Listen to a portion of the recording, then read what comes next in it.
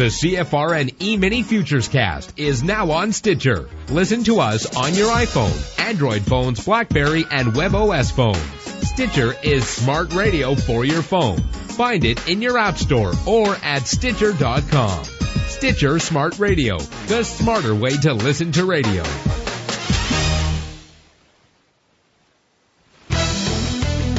You're listening to CFRN, a community of believers who trade for a living. To learn more about who we are, what we do, and how we do it, call toll-free 1-866-928-3310, and we'll send you out a no-obligation information kit absolutely free. 866-928-3310. Good afternoon. Welcome back. Today is Friday, 19th day of July, 2013. You're listening to Releasing Kings, the podcast, with myself, your host, Dwayne, and the author of Releasing Kings, John Garfield.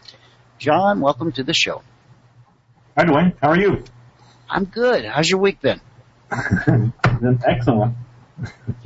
In fact, that's my very first question for you. What's a week like in the life of John Garfield? What do you do? I mean, I know you're a busy guy. You write books, you do conferences, but give us a peek behind the curtain. What's it like? What's going on? Right now, I'm working as an engineer 11 hours a day, so it's kind of busy. I have today off. Once every other week, we get a Friday off. So it's being an engineer in the real world and making funds to arrange conferences for this fall. When is your next conference? We're shooting for early November. I've got a little bit of an echo going on. Are you on a different phone or headset perhaps than you were last time? I think so. I think everything's identical.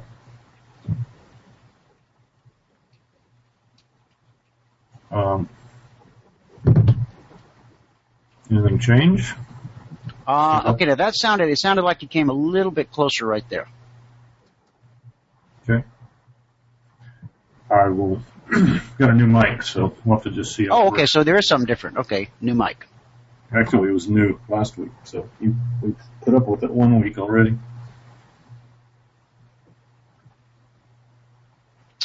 Okay. All right, so you're working, you're doing the engineering thing. Now, Releasing Kings, was that your first book?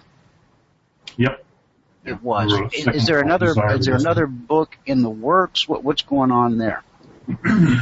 I have been putting everything I know into newsletters routinely, and we have, first we did books. I thought that was the answer. Then we started doing conferences. Those were even better.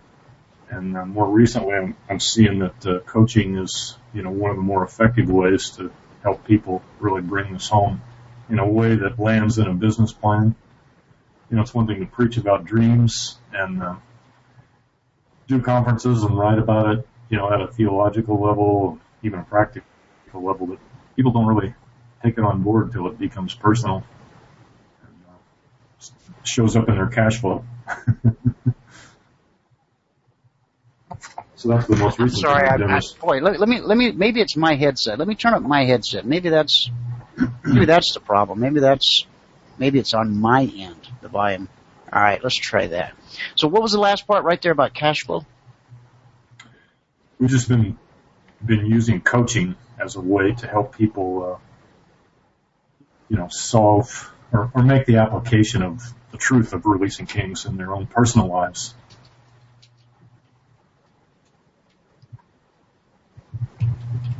Okay. Still got an echo? Yeah, a little bit, but we can work around it. It seems like last or 2 Fridays ago now it's been.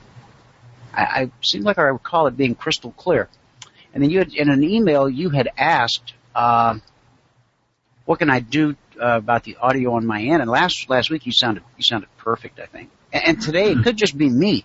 Again, it's just a two-way street. So anyway, let's not get tripped up by that. I want to talk to you. Go ahead. Does that change anything there? I'm adjusting. You sound good. You're nice and loud and clear. It was that my headset, the volume on the incoming sound was turned down a little bit on my end. Oh, okay. Now, let me ask you, with the engineering and with the ministry and conferences, I know that you also are a trader.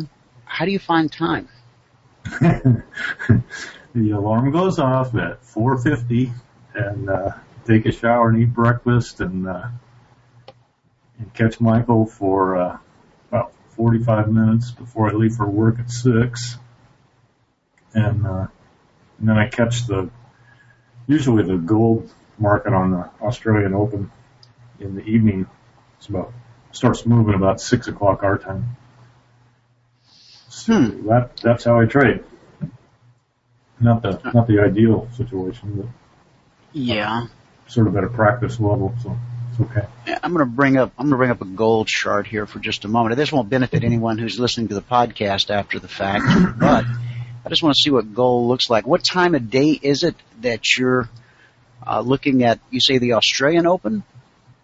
Yeah, it'd be about 3 Eastern. So you're on West Coast time. Yeah, it's about 6 p.m. Pacific.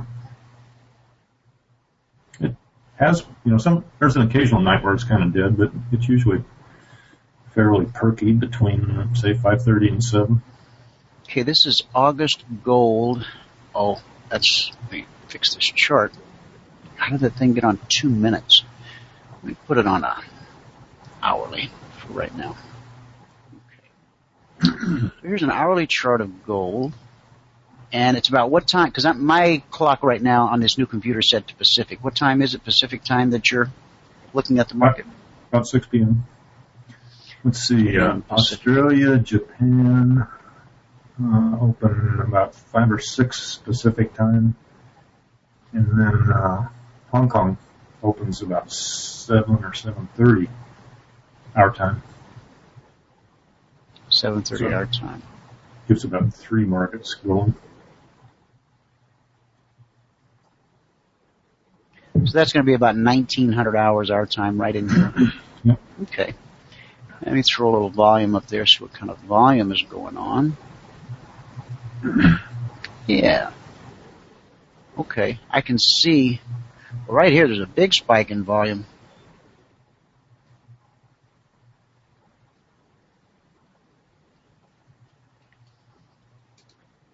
Yeah, it's not perfect, but there's some movement, so you can trade it. Now, when you go in the mornings, you say you're catching a little bit of the live trading room with Michael. What stage are you at? Are you trading alongside with him, or are you just watching to see him go through the setups? Nope. I caught 2 of his losses this morning. Did you? Okay. Right alongside of him. Yeah. Well, that lets you know. For real. That's a reality check right there. And were you in the partners meeting last night by chance? Yep. Yeah, I was. Okay. And so we talked a lot about that reality factor. And also, the fact that we now have the live trading room videos up. I think that's going to be very beneficial to all of the traders, because you'll be able to go and, especially for those who do work during the day and you aren't able to be in the live trading room every day, you can just go and sit and watch an hour or 2 hours. Whenever you have spare time, there's live trading on tap. It's like a faucet. You can just turn that thing on and here's live trading. Trades getting stopped out and trades running to their target. Because I think it's really so important that a person get, acclimated to the trade setup so that they can see it coming. Yep. There isn't much of a substitute for taking trades yourself. Sticking to one contract and getting. Say that again. It's hard to substitute for taking low dollar trades yourself. I like the idea of following Michael's lead as a means of learning. That's what's I really enjoy about CFRM. Okay, I was doing a little search on the web today, and I came across a question that someone had posted. Has anyone read Releasing Kings for Ministry in the Marketplace? In research for supportive material for the entrepreneurial ministry that's beginning at my church, I stumbled upon this wonderful book. And this is something that was submitted by a Jacqueline in Philadelphia. Don't know what church she's affiliated with at all, but it caught my attention.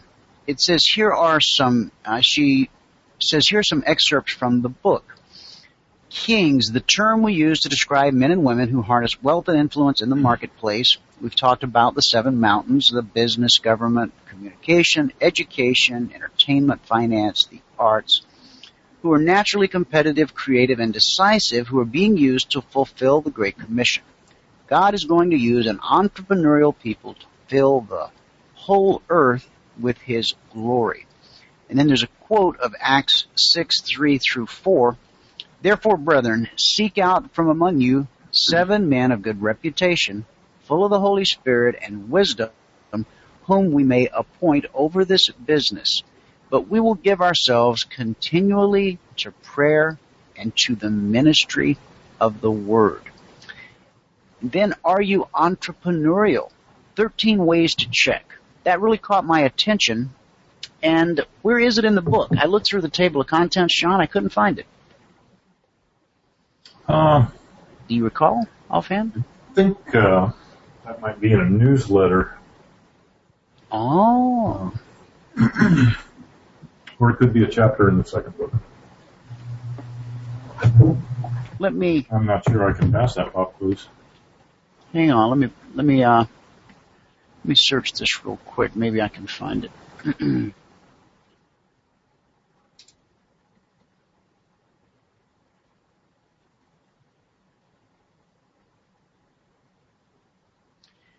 Okay, I'm going to because I did a Google search to see if it popped up in a newsletter or something.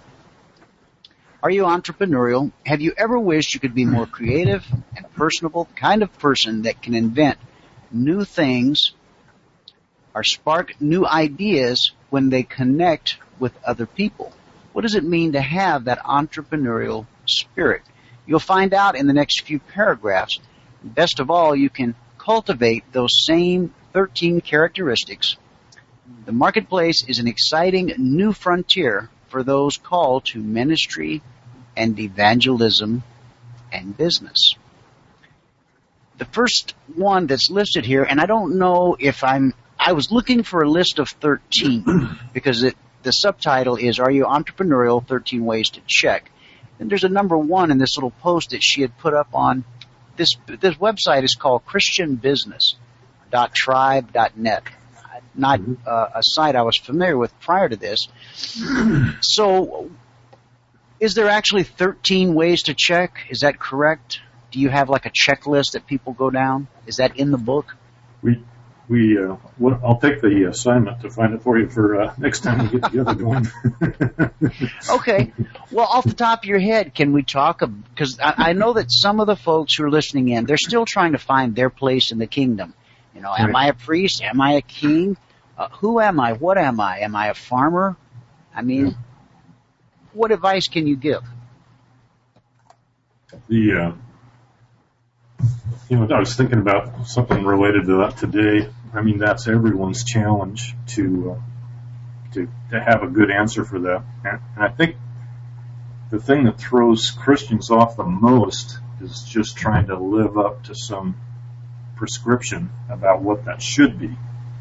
And, if you sort of believe, don't see the kingdom, but do see the church, the model is the model of leadership is preaching. So if you're going to be all that you can be for Jesus, you're going to have some kind of a preaching ministry, have a pulpit. That can take several different avenues, from missionary to pastor to traveling evangelist, but there aren't that many choices. And now, I believe you've told me, we talked about last week, you pastored for a while, correct? Yeah, we started 2 churches over a 13-year period. Okay. While we were being an engineer. So we did all that on overtime, too. Wow. But that's, once you sort of cross the bridge and realize that God is using people in the kingdom outside the church, then, you can sort of recast what's possible in terms of the desires of your heart. And what happened to me, and happened to you too, I'm sure, is that, you want to do the right thing for Jesus because you just do. You're wired that way. You want to please the Father. And, theologically, if the church is the only thing happening, then that pastorate is the only way to really please the Father. That's the ultimate. And I was just competitive enough and aggressive enough to say, okay, if that's what we're doing, why I'm going to be a pastor and we're going to plant a whole bunch of churches. Right. Okay. You probably did that too. I run into all kinds of people that have been down that road, and there really is such a thing as a person that's called to be a pastor. So I'm not making light of that at all. I believe in that. No. I know some of those people. I know them quite well. I know that I know now that I'm not one of them. I don't. Yeah. It's not that I don't have a part of the Father's heart, and that I don't care for people. Right. It's just there is something very unique, very special about. Now, there's a lot of men that carry the title of pastor, but there are men who are pastor. And when you meet one, at least for me, when I meet one, it usually doesn't take very long, and you just know. You just know. Yeah. And the reality is, Dwayne, that you can have sort of a pastoral gift, and but you don't have to be a pastor. For example, we do a lot of our conferences in churches, so we're targeting the businessmen and women inside those churches. And after almost every conference, I always share with people, I was a pastor for 13 years. I know what that's all about. But I'm not a pastor now, and I'm really glad to be where I'm at. And somebody comes up after every conference and says, "You're really still a pastor, aren't you, at heart?" And do you think you are? I have that gift to a degree. Yeah. I don't think it's the strongest gift, but I really love people, and I just love setting captives free. So in that sense, I guess I am, but I don't want anything to do with running a church. I do want to come alongside pastors and help make their load a little lighter. But what I really enjoy is trading. I really enjoy releasing kings. I really enjoy business. I really enjoy strategic aspects of international cooperation. It's the world's bigger than one local church. The kingdom is a lot bigger than that. It is much bigger. Yeah, we've been a part of church. We're currently a part of a church in Mexico, and of course in Africa. Mm-hmm. And I have a church in downtown. I know we've talked about this already. I have a church in downtown Phoenix, a historic church that it's serving the community. A good friend of mine, Pastor Daniel, he preaches there every Sunday morning and Wednesday night with his congregation. And that's something that I've really agonized over, because I felt, I guess I thought we've talked about this too. I thought I was supposed to be called. And so, I always got to do everything in a grand way, Most guys that are called to go get a little storefront, somewhere, but I ended up with a full-blown church, only to find out and realize that, okay, so not really my calling, but I've still been able, God's got this incredible way of weaving it all together so that there's absolutely, nothing wasted, and everything that's done is for good reason. So I'm still I'm still finding my place in all of that. A lot of people, they get up, go to work, they do their job, pay their taxes, love their wife, love their kids, try to be a good parent, but yet there's some yearning in them, some unfulfilled place. Yeah. And what can you? See, I think I wanted you to say, "Oh yeah, I've got the checklist right here." It's kind of like with the trade setups, step 1, step 2, step 3. It makes things easier, but there isn't always such an easy way to go with the checklist. But to those people that are really, they want to serve God, and they just don't know what their calling is. It's not because they haven't asked. It isn't because they haven't prayed about it or had prophets prophesy over them about, what God's called them to do. And I know that's something that Harold had a word from me when I met him, your co-author in the book, Releasing Kings, Harold Eberly. What can you say to these, to folks that are still looking, searching? Well, I think the first thing is you already touched on a concept that I really am excited about this particular week. And it's in Romans 8:28. It says, "We know that God causes all things to work together for the good of those who love Him and who are called according to His purpose." And then it goes on to talk about, "For those He foreknew, He also predestined to be conformed in the image of His Son. And then those He predestined, He also called, and those He called, He also justified, and those He justified, He also glorified." So it gets right back to a verse we talked about last time in Genesis 12, where it says, "I will make your name great." And I actually felt that was a verse for Dwayne. Oh yeah. when we were talking last week, that when we, I think the first step is to give yourself permission to dream, and just look in your own heart and see what you want to do. In the sense of finding what both the Father and I, what's our mutual passion that I can honestly say I'm really excited about. And we talked about last time, it's probably not a boat.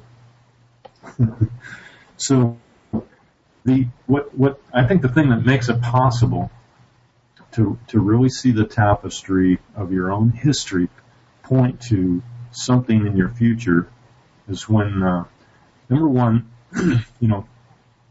I've truly been forgiven for every mistake and every sin I've committed. When I truly get it, that those things are off the table, and God really does throw them in a sea of forgetfulness, and they're as far from Him and I as the east is from the west.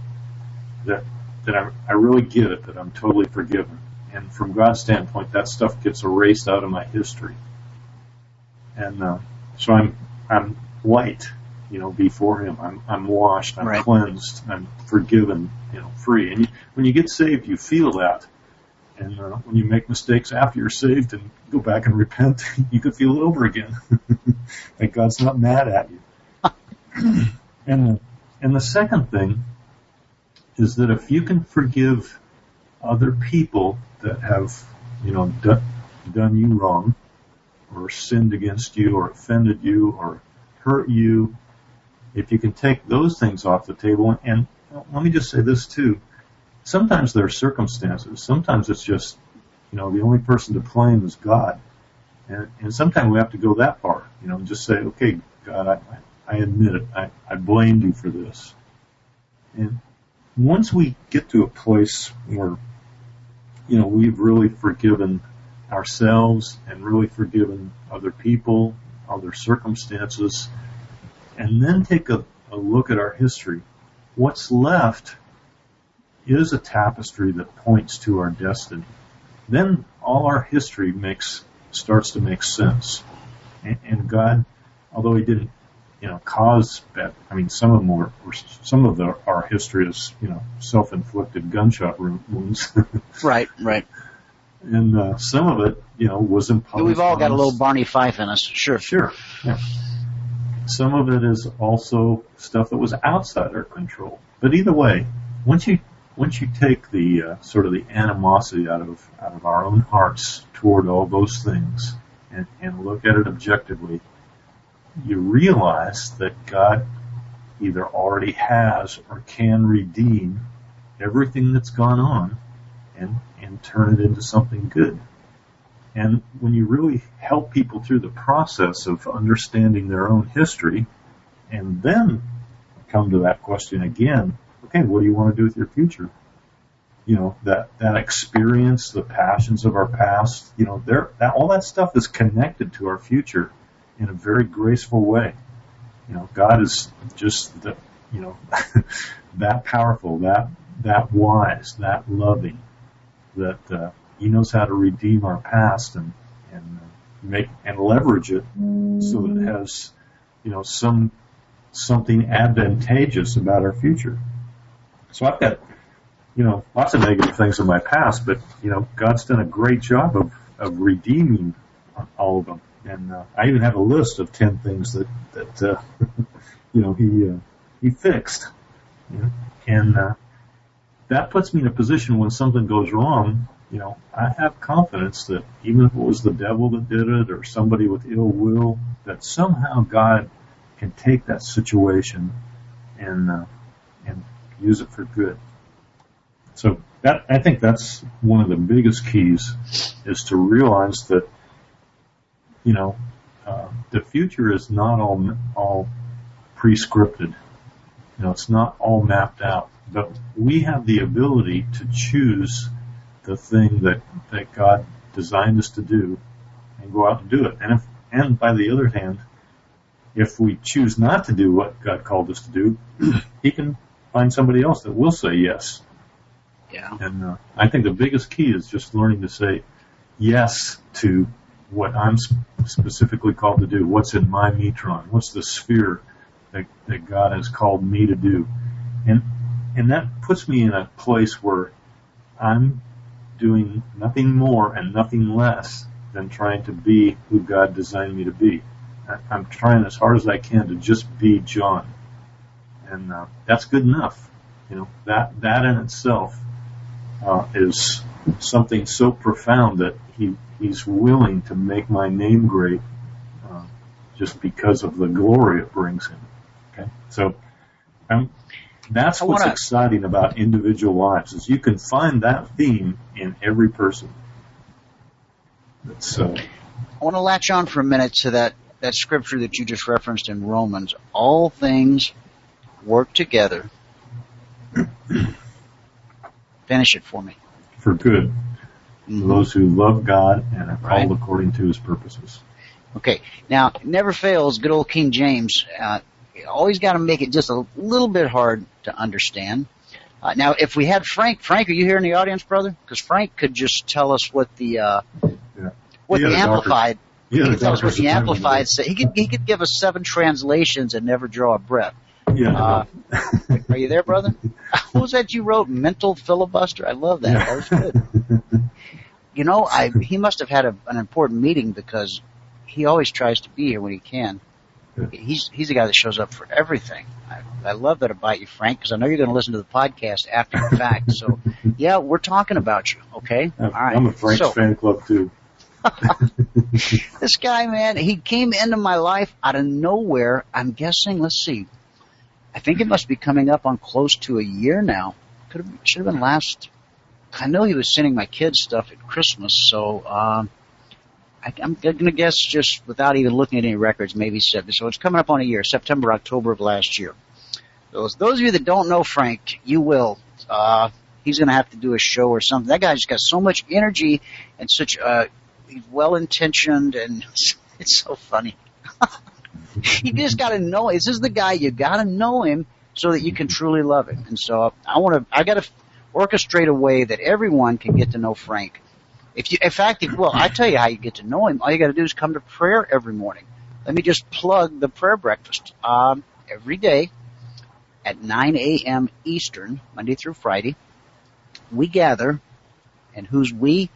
Anybody that wants to be a part of we, that's you.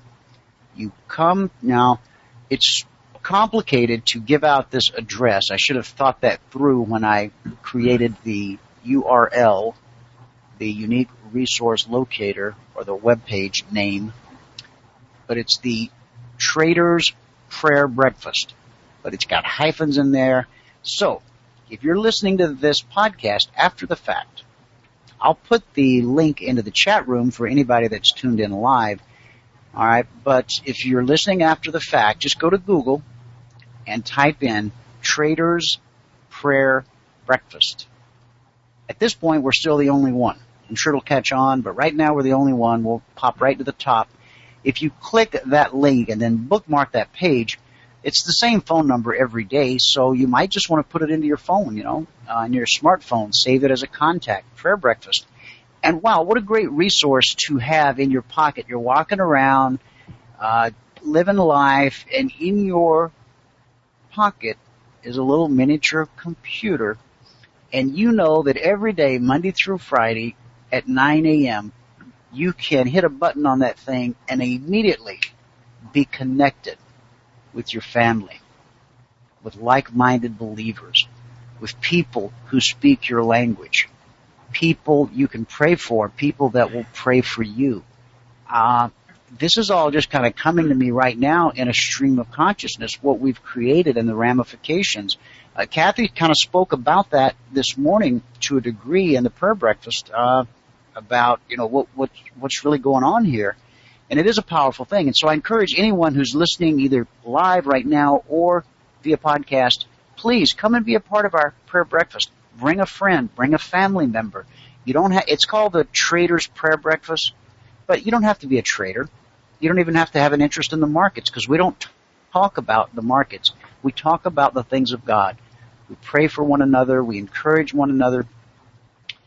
Now, I got into this whole thing about the prayer breakfast just because if you come, you'll hear Frank talk and pray and encourage people, and you too can know and love my brother Frank. Okay? That's the old saying, when God, the old thing, when God created him, they broke the mold, right? And then shot the mold maker. All right, no, I'm just kidding. Come meet Frank. I really do want you to come and hang out with us and pray. And bring friends. And I'd love to see this thing grow. We have, I don't know how many people. It doesn't matter. We have a pretty steady growing number. And I'd love to see it just blow up and get really huge. We can start having our own conferences somewhere. But come and hang out with us. Get to know the people that are on the call. Bring your requests.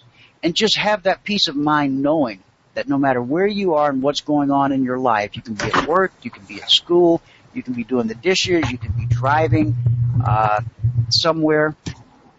You can dial that number, put it on speaker, and you're there with people who speak your language, fellow believers. So do that by all means. So now back to this scripture that I wanted to latch on to. All things work together for the good of those who are called according to his purpose. Is that how it goes? Yep. Tell me again. It says who love God and are called according to his purpose. All those who love God and are called according to his purpose. Now, what's your interpretation of what that means?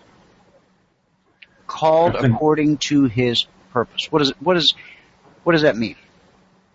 I think it starts with loving God, but when you say called according to his purpose, the concept of pursuing your heart's desires is pursuing the desires that are also in the Father's heart. I mean, he doesn't have one desire in his heart and then wire Dwayne up with a different desire that's not in his heart. So when you say called according to his purpose, it means you've tapped into that whole thing. And what very few Christians realize, right, just in an awakening state or a dawning state or a state where people are coming to the realization that one of the big ways that God communicates with us is through the desires of our own heart. And Jesus, John 15:15 talked about that. I no longer call you servants, but from henceforth I call you friends. And the very next phrase is, ask whatever, and I will answer your prayer. He repeats that 5 times in John 14, 15, and 16. And then in Psalms, there's a lot about, ask for the desires of your heart. So we're programmed, because we are taught that, in the fall, our hearts got all contaminated and you can't trust them. We're evil and all our righteousness are as filthy rags, and all those verses, Jeremiah 17:9, where it says, the heart is deceitful and wicked, and who can know it? Right. If you read every one of those verses in context, you just can't honestly extrapolate them to the entire human race. They were speaking of an individual in a specific situation or a group of people at a specific point in history. And, it is true that we all have a sin problem and need forgiveness, and that grace comes through what Jesus did on the cross. That's absolutely true. We're not taking anything away from that. But we are also created in God's image. And there's something very precious in God's people that, between the way we're wired and the spirit that He's placed within us, good things come out of that if we let it.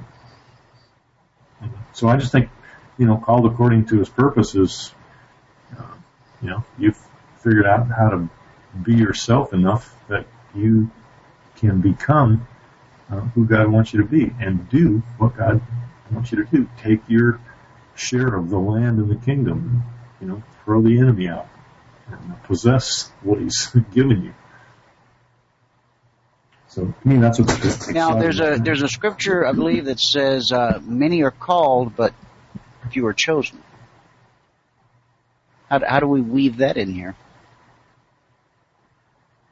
I think every one of us are called. Not everyone, gets this whole thing figured out in a way that we really exercise, 100-fold level of, the increase He has for us. So I just think, God chooses people that say yes. And although, not everyone's going to heaven, lots of people are, but even of those who are on their way to heaven, no doubt, not all of us say yes to the calling that God has on our lives. But when we do, there's a chosenness that goes with that. And, it's special. It means that, when you really tap into what God has called you to do, He chooses you right back. When we choose His purposes, when we choose Him, when we choose to really be all you can be, be the Marine, if you want to think of it that way. He chooses us back, and it's a thing that multiplies or snowballs, if you will. So when you step into your own destiny, there is an anointing, there's a place of favor there, and it really is different. It's not the status quo. It's not checking into work every day and living out your life and waiting for the pension at retirement and hobbies and all that. It's another level. And it's an exciting level. It doesn't mean we're too spiritual to have families or too spiritual to have fun. It means we become ourselves so much that we're more alive and more available for our families. And we have a lot more fun than any other lifestyle that's available to us. I think that's a related topic of just, when you really connect with who you're called to be, we call it being, connected. It's the abbreviated term. Okay. Being connected with your own heart. And, that's a special place to be, and that's a different kind of person. When you're really comfortable in your own skin, confident that you're doing what God's called you to do, that's a great place to be. I agree. And so back to that scripture. I know that was a little side alley there with that many are called, few are chosen. It's kind of tricky, right? I've always puzzled over that. So I just thought I'd throw it out there and see if I could trip you up with it. Yeah, appreciate that. Yeah, no problem. At least I can do it. Now, okay. So all things work you've got together. a little Frank in you too, don't you? Yeah, I do. All right. Okay, so all things work together for the good of those who love God and are called according to his purpose. Okay. Now, I understand that applies, but not to my situation right now, because I made a couple bad decisions over the last few days and I'm kind of in a mess. And so, I believe that scripture. I believe that everything really does work together for the good of those that love God and are called according to his purpose, but not what's happening in my life right now. Everybody faces Or does it? Or does it? See, that I'm just throwing it out there. I'm not speaking about my own life, guys. I'm just speaking. I think that a lot of people encounter that speed bump in life where that scripture is powerful and it sounds great and it applies to your life when everything's going well and you've made the right decisions. No, it applies to your life when you've made a bad decision, when it looks like this is the end.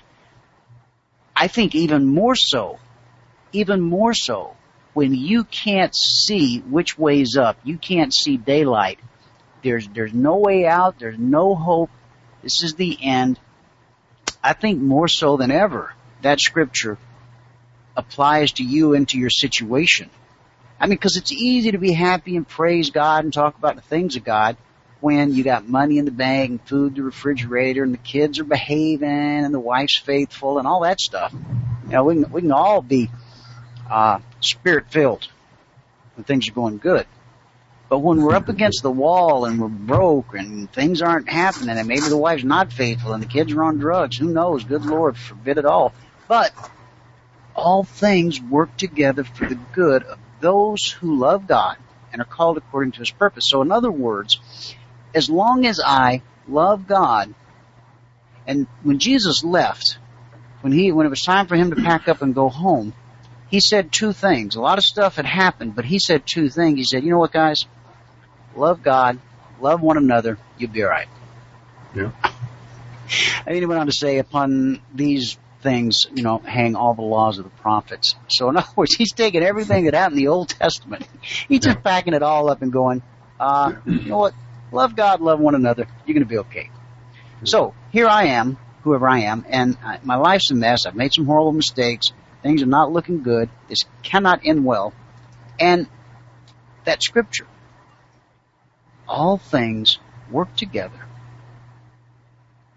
for the good of those who love God and are called according to his purpose. So I want to encourage someone who's listening to this call. Your life may not be going right now, but as long as you continue to love God through it all. There's a song, a great song, I'm going to praise him through my circumstance. I won't attempt to sing it. I'm trying to think of the official name of the song and the group that sings it. It's a great song, great praise and worship song, or contemporary. You know what song I'm talking about, John? I don't. There's some sisters, some ladies. It's a real upbeat kind of a pop tempo song. I'm going to praise him through my. I'll see if I can Google the lyrics here in a minute. But let's set the stage. If you can love God through the circumstance, through the problem, whatever's happening, okay, I love God. Now, as long as I can be called according to his purpose, then if the word is true, then whatever this mess I'm in, God is going to work it out for my good. He's going to turn, I don't want to use that phrase, you know what I'm thinking, he can make something good out of this mess, okay? And only God can do that. God can take the worst set of circumstances and turn it into this awesome miracle. But so all we have to do as believers is we've got to love God and be called according to it. So that's why I'm wrestling with that. Now that one I didn't put out there to trip you up. I really do want to try to mine through that, because I think if we can implant in people's hearts that whatever's going on in your life right now, it's by divine order. It's not by chance or happenstance. And I don't know. Let me see if we're on the same page here. Do you agree with that? Well, I would make this caveat. There? I would make this caveat. When we say talk about predestination and God's sovereignty and being called and elected and chosen and all that stuff, I cannot blame God for everything that happens. I can only say that, there's a real live enemy out there that's the author of quite a bit of things, and we live in a world where, things go wrong. And that's life. That doesn't mean God made them go wrong for our benefit. But given that we live in this world, in this hour, where things do go wrong, God can resurrect us out of everything. And I think the key is that when we say called according to his purpose, that has a very nebulous, euphoric sound to it. And the fact is that what gets you through the present is knowing what course you're on. Knowing why it's worth it to go through difficult times, because you understand something about your destiny and you have goals and you're going someplace with your life. And you know that direction, that purpose, that plan that you have is part of God's kingdom. That makes it a priority. And I think the thing that, when you talk about creative people or productive people or mature people in business, it's amazing the things that people that do a lot have to go through. Take businessmen, for example. A lot of them have been through bankruptcy and business failures and, backstabbing incidents from, associates and all that stuff. The people that make it are the ones that can take a licking and keep on ticking. And the reason they can is because they understand something about their course, their purpose, their destiny. They have something that they think is important that God's wired them for. And when you have that in front of you, you become sort of bulletproof, because God really will protect you and resurrect you through whatever's required. And you think about people like David, and you would think like, okay, I can survive every external arrow that comes to me. But look at David's situation. He got bored one day and had that whole thing go on with Bathsheba, and she gets pregnant, and then he figures out a way to kill the husband. And after he tries to, first he orchestrates a little scheme to try to blame him for the pregnancy. That doesn't work, so then he has him killed. Then the baby is born and dies, and David's praying and fasting for this child, and the baby dies, and he gets up and dusts himself off, and he goes on with life. And then hundreds of years later, we read in the book of Acts that this is a man after God's own heart. And tell me that you've made a bigger mistake than that, and that you can't also be called a man after God's own heart. It's not. Nobody is immune from making mistakes. Nobody's perfect. Yet there's still a path to grace. There's still, in the end, no condemnation. There's still a way out, no matter what happens, even if it's my mistake. Not let alone all the things that have happened to me that were somebody else's fault. Even if it's my mistake, we've got to know ahead of time that people aren't perfect. Neither am I. If I'm so afraid of making a mistake, it just means that I'm going to minimize the number of trades I take just for fear of losses. I'm going to take my best swing in this life, because we only go around once, and God's called us to do great things, and I just think the heart of God is for those who contend for Him, those who try, those who give it their best shot. I think there's a grace on people to just say in their own hearts, you know what? I'm going to go for this. I'm going to be what God's called me to be. I'm going to believe Him that this dream can come true, and I'm going to take a shot at it. I'm going to plan it out, and I'm going to live my life and try as hard as I can to make this dream come true for the sake of the kingdom. And those are people that God loves. When you think of, Abraham trying to trade his wife off He's still the father of, the stars in the heaven. He's still, God's man. And Jacob, he tricks his brother and orchestrates this whole scheme that his mother puts him up to steal the inheritance from his father. And, he ends up walking with a limp after he wrestles with this angel, but, God still changed his name to Israel. God's favor is on this guy, even though from a moral standpoint, you can't call him clean. You might be able to say he repented, but that's as good as it gets. I mean, he was, even his name means supplanter. But he was competitive for, God's purposes. And, I'm not elevating lack of integrity or character at all. I'm just saying that whether you made the mistake or somebody else did, there's a way out. And the more important issue is, do you know what course you're on, and are you serious about getting there? That's the thing that I think makes a huge difference for Christians. That we really are called to make a difference, to love the Father and love people and accomplish some things while we're here. So whatever the situation is, then, no matter how horrific it might be, such as what David did or any of the rest of the ones, everybody in the Bible, with the exception of very few, everybody was a scoundrel. Everybody had some issue going on.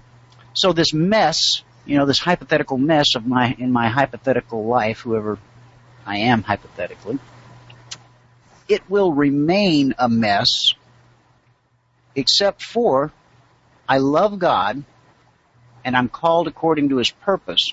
In other words, I continue to strive to align my heart with the heart of God, with the Father's heart. Then I'm assured, I'm given a promise in the Word that says, if you'll love me and you'll follow my word, follow my heart, I'll turn this around. I'll make this a mighty achievement instead of a mighty mistake. Yeah. Now I would add one caveat to that, Dwayne. Okay. You don't have to align your heart. It's already been done. Okay, go on. Tell me more. If you love drugs and boats, I mean, that stuff will fall away as you mature.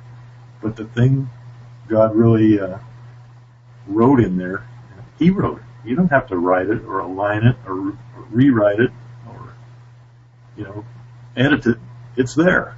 You just have to be yourself. I mean, that's an aspect of faith that we all have to step into, to realize that, everything from our personalities to our experiences to the desires of our heart, there's something sacred about all that stuff. It's not just a messy coincidental tragedy. Okay? There's genius behind your package. Your personality, your Dwayne's history, your experiences, your future. That's a beautiful package, and you don't have to tamper with it a lot. You just have to live it. That's what makes being a Christian exciting. Everything else, all this aligning, living up to the rules, that's religion. We got something a lot better than that. That's based on love. Okay, so then what you're saying is all I have to do is love God. Yeah, I mean that has 1,000 ramifications. Or do I have to or has that already been done for me too? I think there's a huge place for our will. We have to choose, to walk that stuff out. I mean, I can guarantee, even in your personal situation, you've got decisions before you about, how much are you going to bite off? And I don't think that's all prescriptive. I think that's a conversation that each of us have before the Lord. And I think the conversation goes something like this, that, I think that the Lord can sort of give you a glimpse of how big it is, and and then you get to decide how much of it are you going to bite off? Or if you can bite it all off, can you volunteer for more? And if you could, would the Lord allow you to expand your tent, expand the borders of your tent pegs? And the answer is yes. I think we each, from the standpoint of our will, from the standpoint of volunteering, can move from 30 to 60 to 100-fold. I think that's strictly, and I think that God gets so excited when He finds a son or a daughter that's willing to say yes and willing to volunteer to help build the kingdom. We've got to stay within what we were designed to do and called to do. I'm not saying anybody can do anything, but there are some things that Dwayne can do, and there's some things that John can do that, and we just need to say yes to them. The opportunity's already there. It's already within the desires of our heart. But the scope of it is like an accordion. You can make it big, or you can make it small. And I just came from a huge. I went through depression. I went through doubting everything about releasing kings. The one knot I tied in the end of my rope was that I wrote a newsletter every week. But I went for months and months and months saying, okay, I wrote this one, and it's not bad, but it'll probably be the last one. And every week there was one more. Oh, really? Wow, that's interesting. Yeah. And so now, everything is not fixed. Okay. I'm going back to Europe this fall. When are you going? Do you know? Do you have some firm plans? Tentatively, we're in the Netherlands. I think November 1st and 2nd, and we're going to go to Poland. Okay. What part of the Netherlands? I've been to Amsterdam. Yeah, we fly to Amsterdam, and I have a good friend in the city on the southeastern coast. It's called Vlissingen. And then I think we have one opportunity in Rotterdam, and I also can't remember the name of the city, or I'm not sure they even told me the name of the city where. Okay. And so when you go to these, do you preach? Do you speak? Do you teach? What goes on? We just share, this kind of some of the same topics we're talking about here. Okay. Try to summarize the theological issues that hold people back. Try to build their vision for the 7 mountains and just explain that concept and put it in the context of what God's doing in 2013, 14. When you look around, you can see that in every mountain. I mean, it's easy to see what's going on the political mountain. I mean, God's shining a light on darkness. He's raising up sort of prophetic voices in the media and the political mountain to make some adjustments. It's a huge turmoil right now. But you can see God's on the move. And you can see that in every mountain. In education, you can see, when you get over there and allow the Holy Spirit to speak to you, you can pick up on the calling and the destiny of the entire nation. You can pick up on where people are at in terms of their mentality and their ability. And you can speak into those things in a way that moves them, sort of to the next level.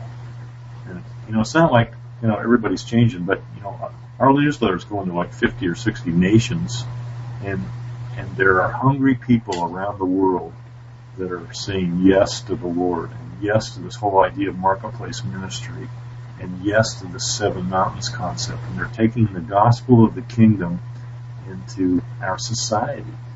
And I just think it's one of the most exciting times in history to be alive, because it's like, I think history will confirm this, but I believe we're in the middle of a reformation right now. I believe we're transitioning from sort of a church-only, view of Christianity to making the application of the message of Jesus in every part of society. No small battle. I'm not predicting that it's going to be all done in a few months at all. I think it's huge. I think it's going to go on for years. But we are privileged to be part of, what he's doing. And to me, it's just exciting to be part of that. Same for CFRN. I just appreciate what you and Michael are doing. And, it's a sound. It's a sound in the business world, in the trading realm, in the ministry realm, that it's like there's a trumpet and people are being drawn toward. So, and I think when you connect the dots, there's a connection between Dwayne and the Reformation that's going on right now. So, I think there's... I accept that. There's, there are other aspects of who Dwayne is and what CFRN can become that, that as you... with what CFRN, I mean, we're 8 years in. Yeah. See, 2005, we're 8 years in. We've just, so barely scratched the surface. Yeah. I mean, we're taking the gospel to the four corners of the world 24/7.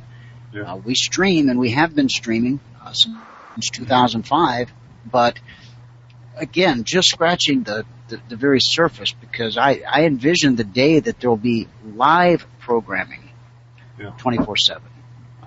And we'll see. We'll see how that unfolds. And I see hosts in different countries, in different nations. I log off here, and there's somebody in London, logging on to do their show, and then somebody's picking up the mantle in Japan, and and it just follows the sun around the globe with live content, live programming, interacting with the audience. A comment here from based on what we were just talking about with Romans, with that scripture. Ira shared, we're all human, therefore we all will be tried and tempted at some time in our lives. This life is to try us, to prove to ourselves that we are worthy to live with Christ and God again.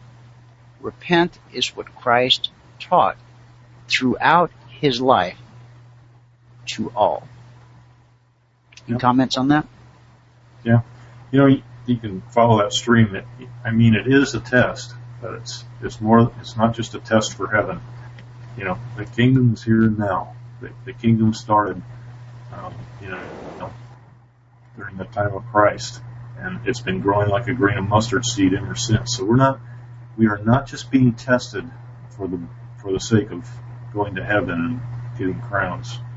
This kingdom is here and now, and this battle is real, and there really are victories to be won, and there really are casualties. And this is real. This is not just a test. We do get tested. Yeah. It's not just a test. It's not. That's one of the things that. It's not artificial at all. One of the things Harold really impressed upon me when I met him and he spoke at our church was that being a Christian is so much more than not going to hell. Yeah, exactly. It's learning. Resurrection life starts now. Exactly.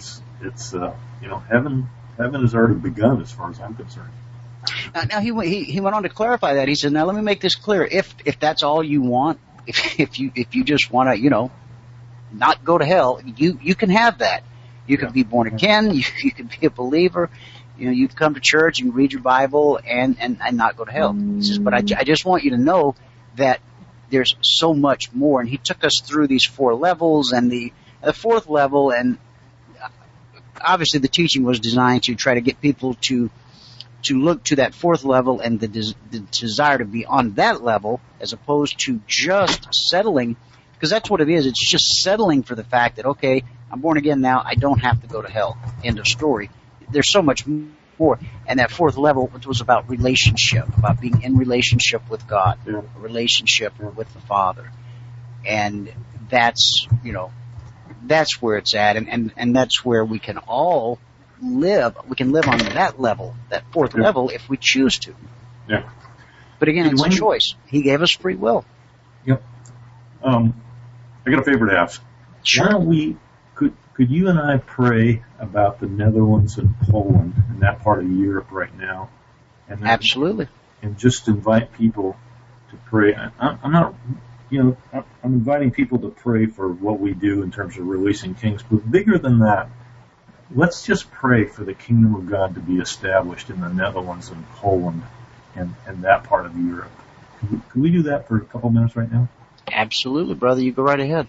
Father, in the name of Jesus, we just speak to people that you've already called and established in Poland and the Netherlands to establish a beachhead for the gospel of the kingdom.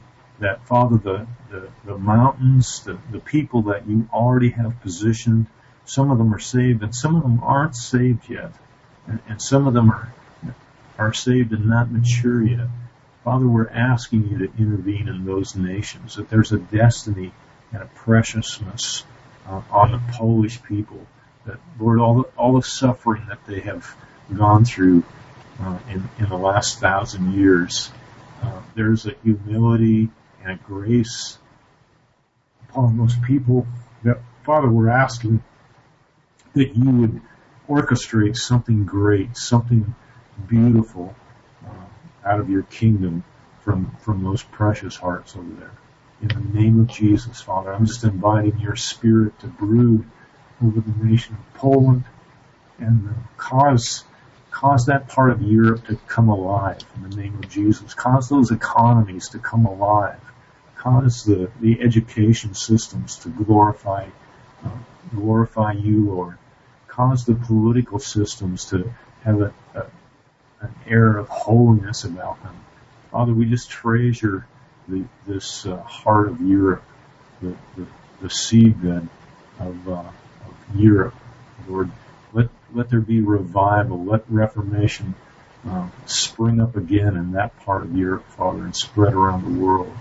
In Jesus' name, we just lift up these precious people, and we're inviting you, Father, to do a great work in these nations. In Jesus' name.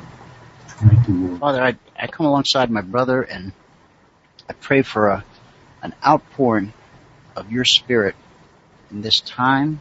Yes. And on these people, these countries, these nations, Poland, Netherlands, Europe. God, there is such a history of you and your presence in these places.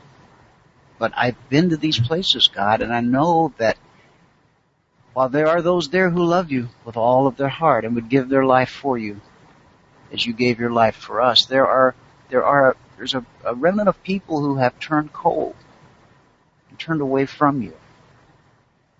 And I stood in some of your churches and I didn't feel your presence the way I felt it in other places. And I pray, God, that would change. That there would be a revival, a renewal of your presence, that your Spirit would be poured out upon these people.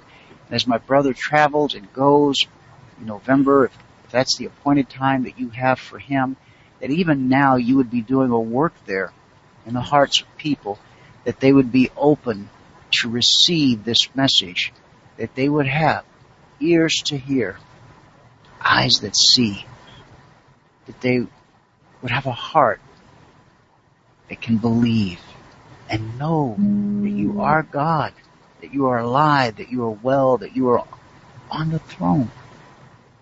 And you've prepared a place for us. And it's not just a faraway place, but it's a place right here, right now.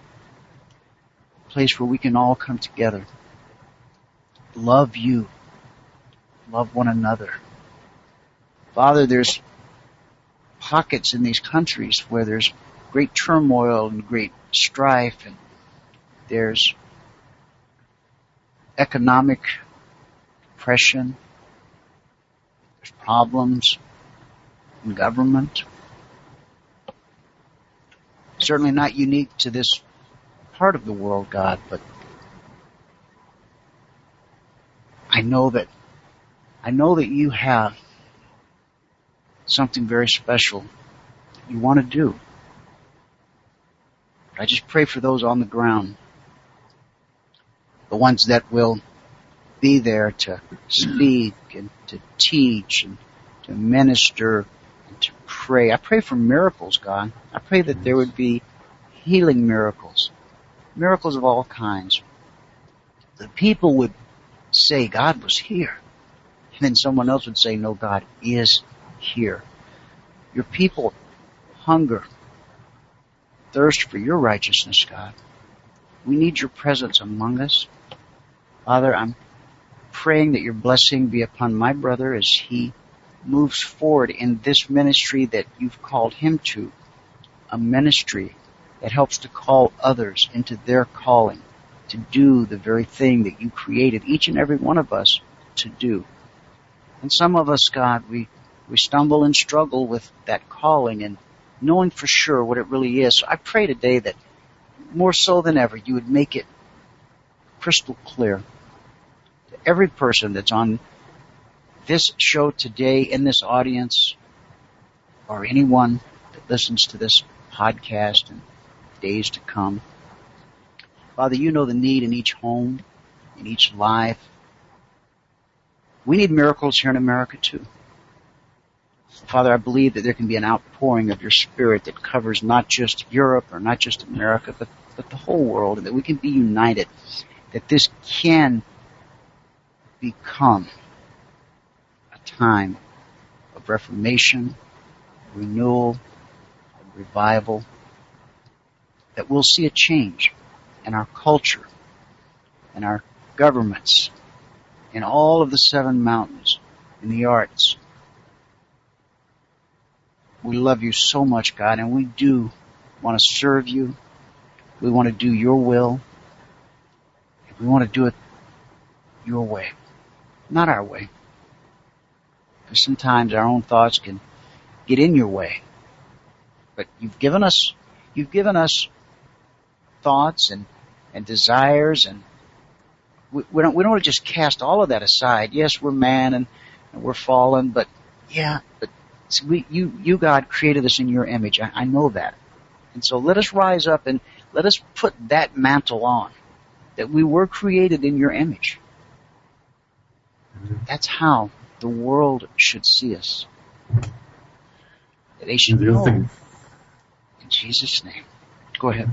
The other thing is, when you go to a place like that, and I feel this for America right now. Remember the slingshot diagram that Michael was drawing last night?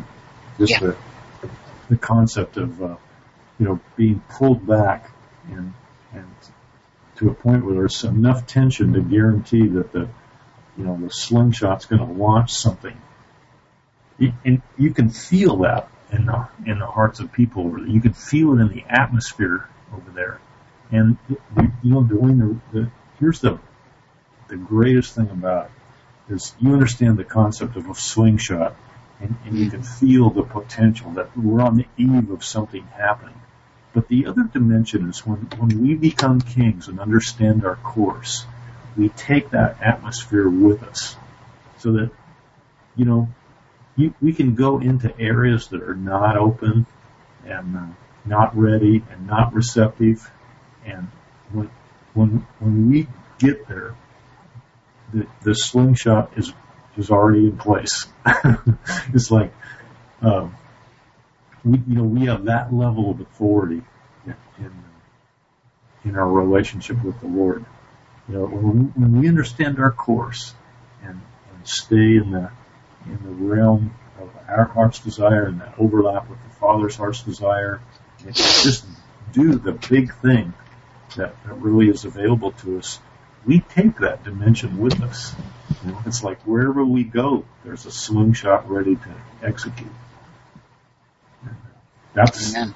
To me, that's what's fun about you. You talk about healings and prophetic anointing and all that stuff. I was totally taken aback because, I don't regard myself as particularly charismatic. I was raised on a ranch in Montana, and not streetwise necessarily by any means. I have the deficit of being an engineer, not the greatest communicator. Not somebody who was born being in touch with his heart.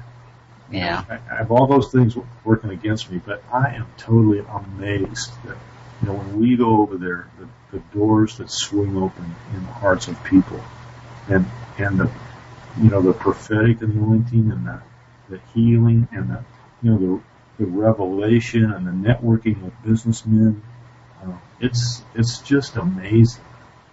And I think that, we have that same opportunity in America as well. And my real message is we each carry that level of anointing. That,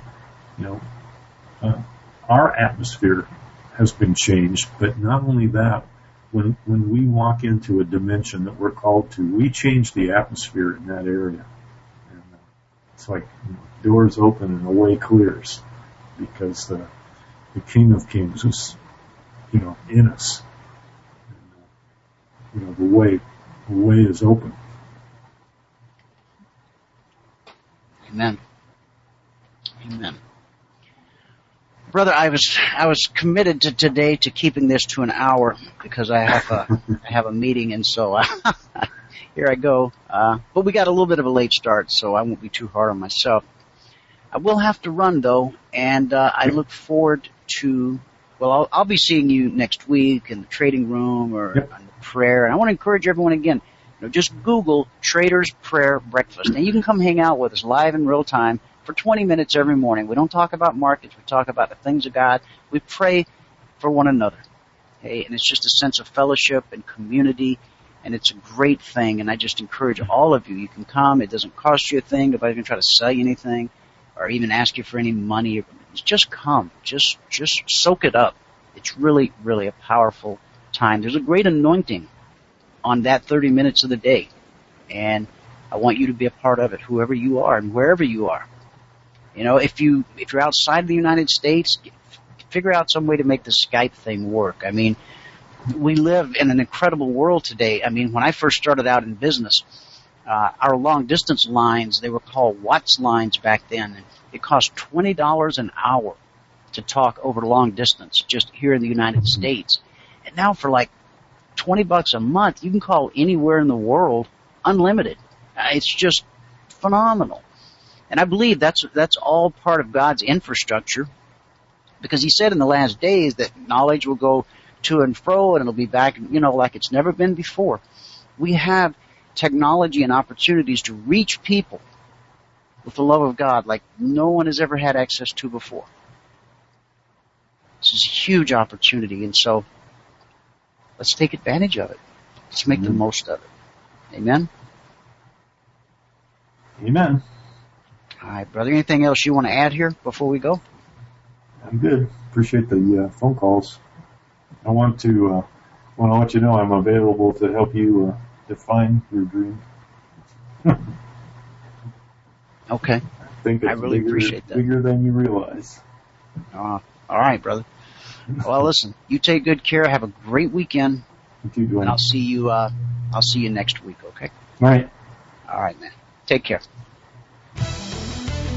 You're listening to CFRN, a community of believers who trade for a living. To learn more about who we are, what we do, and how we do it, call toll-free 1-866-928-3310, and we'll send you out a no-obligation information kit absolutely free. 866-928-3310.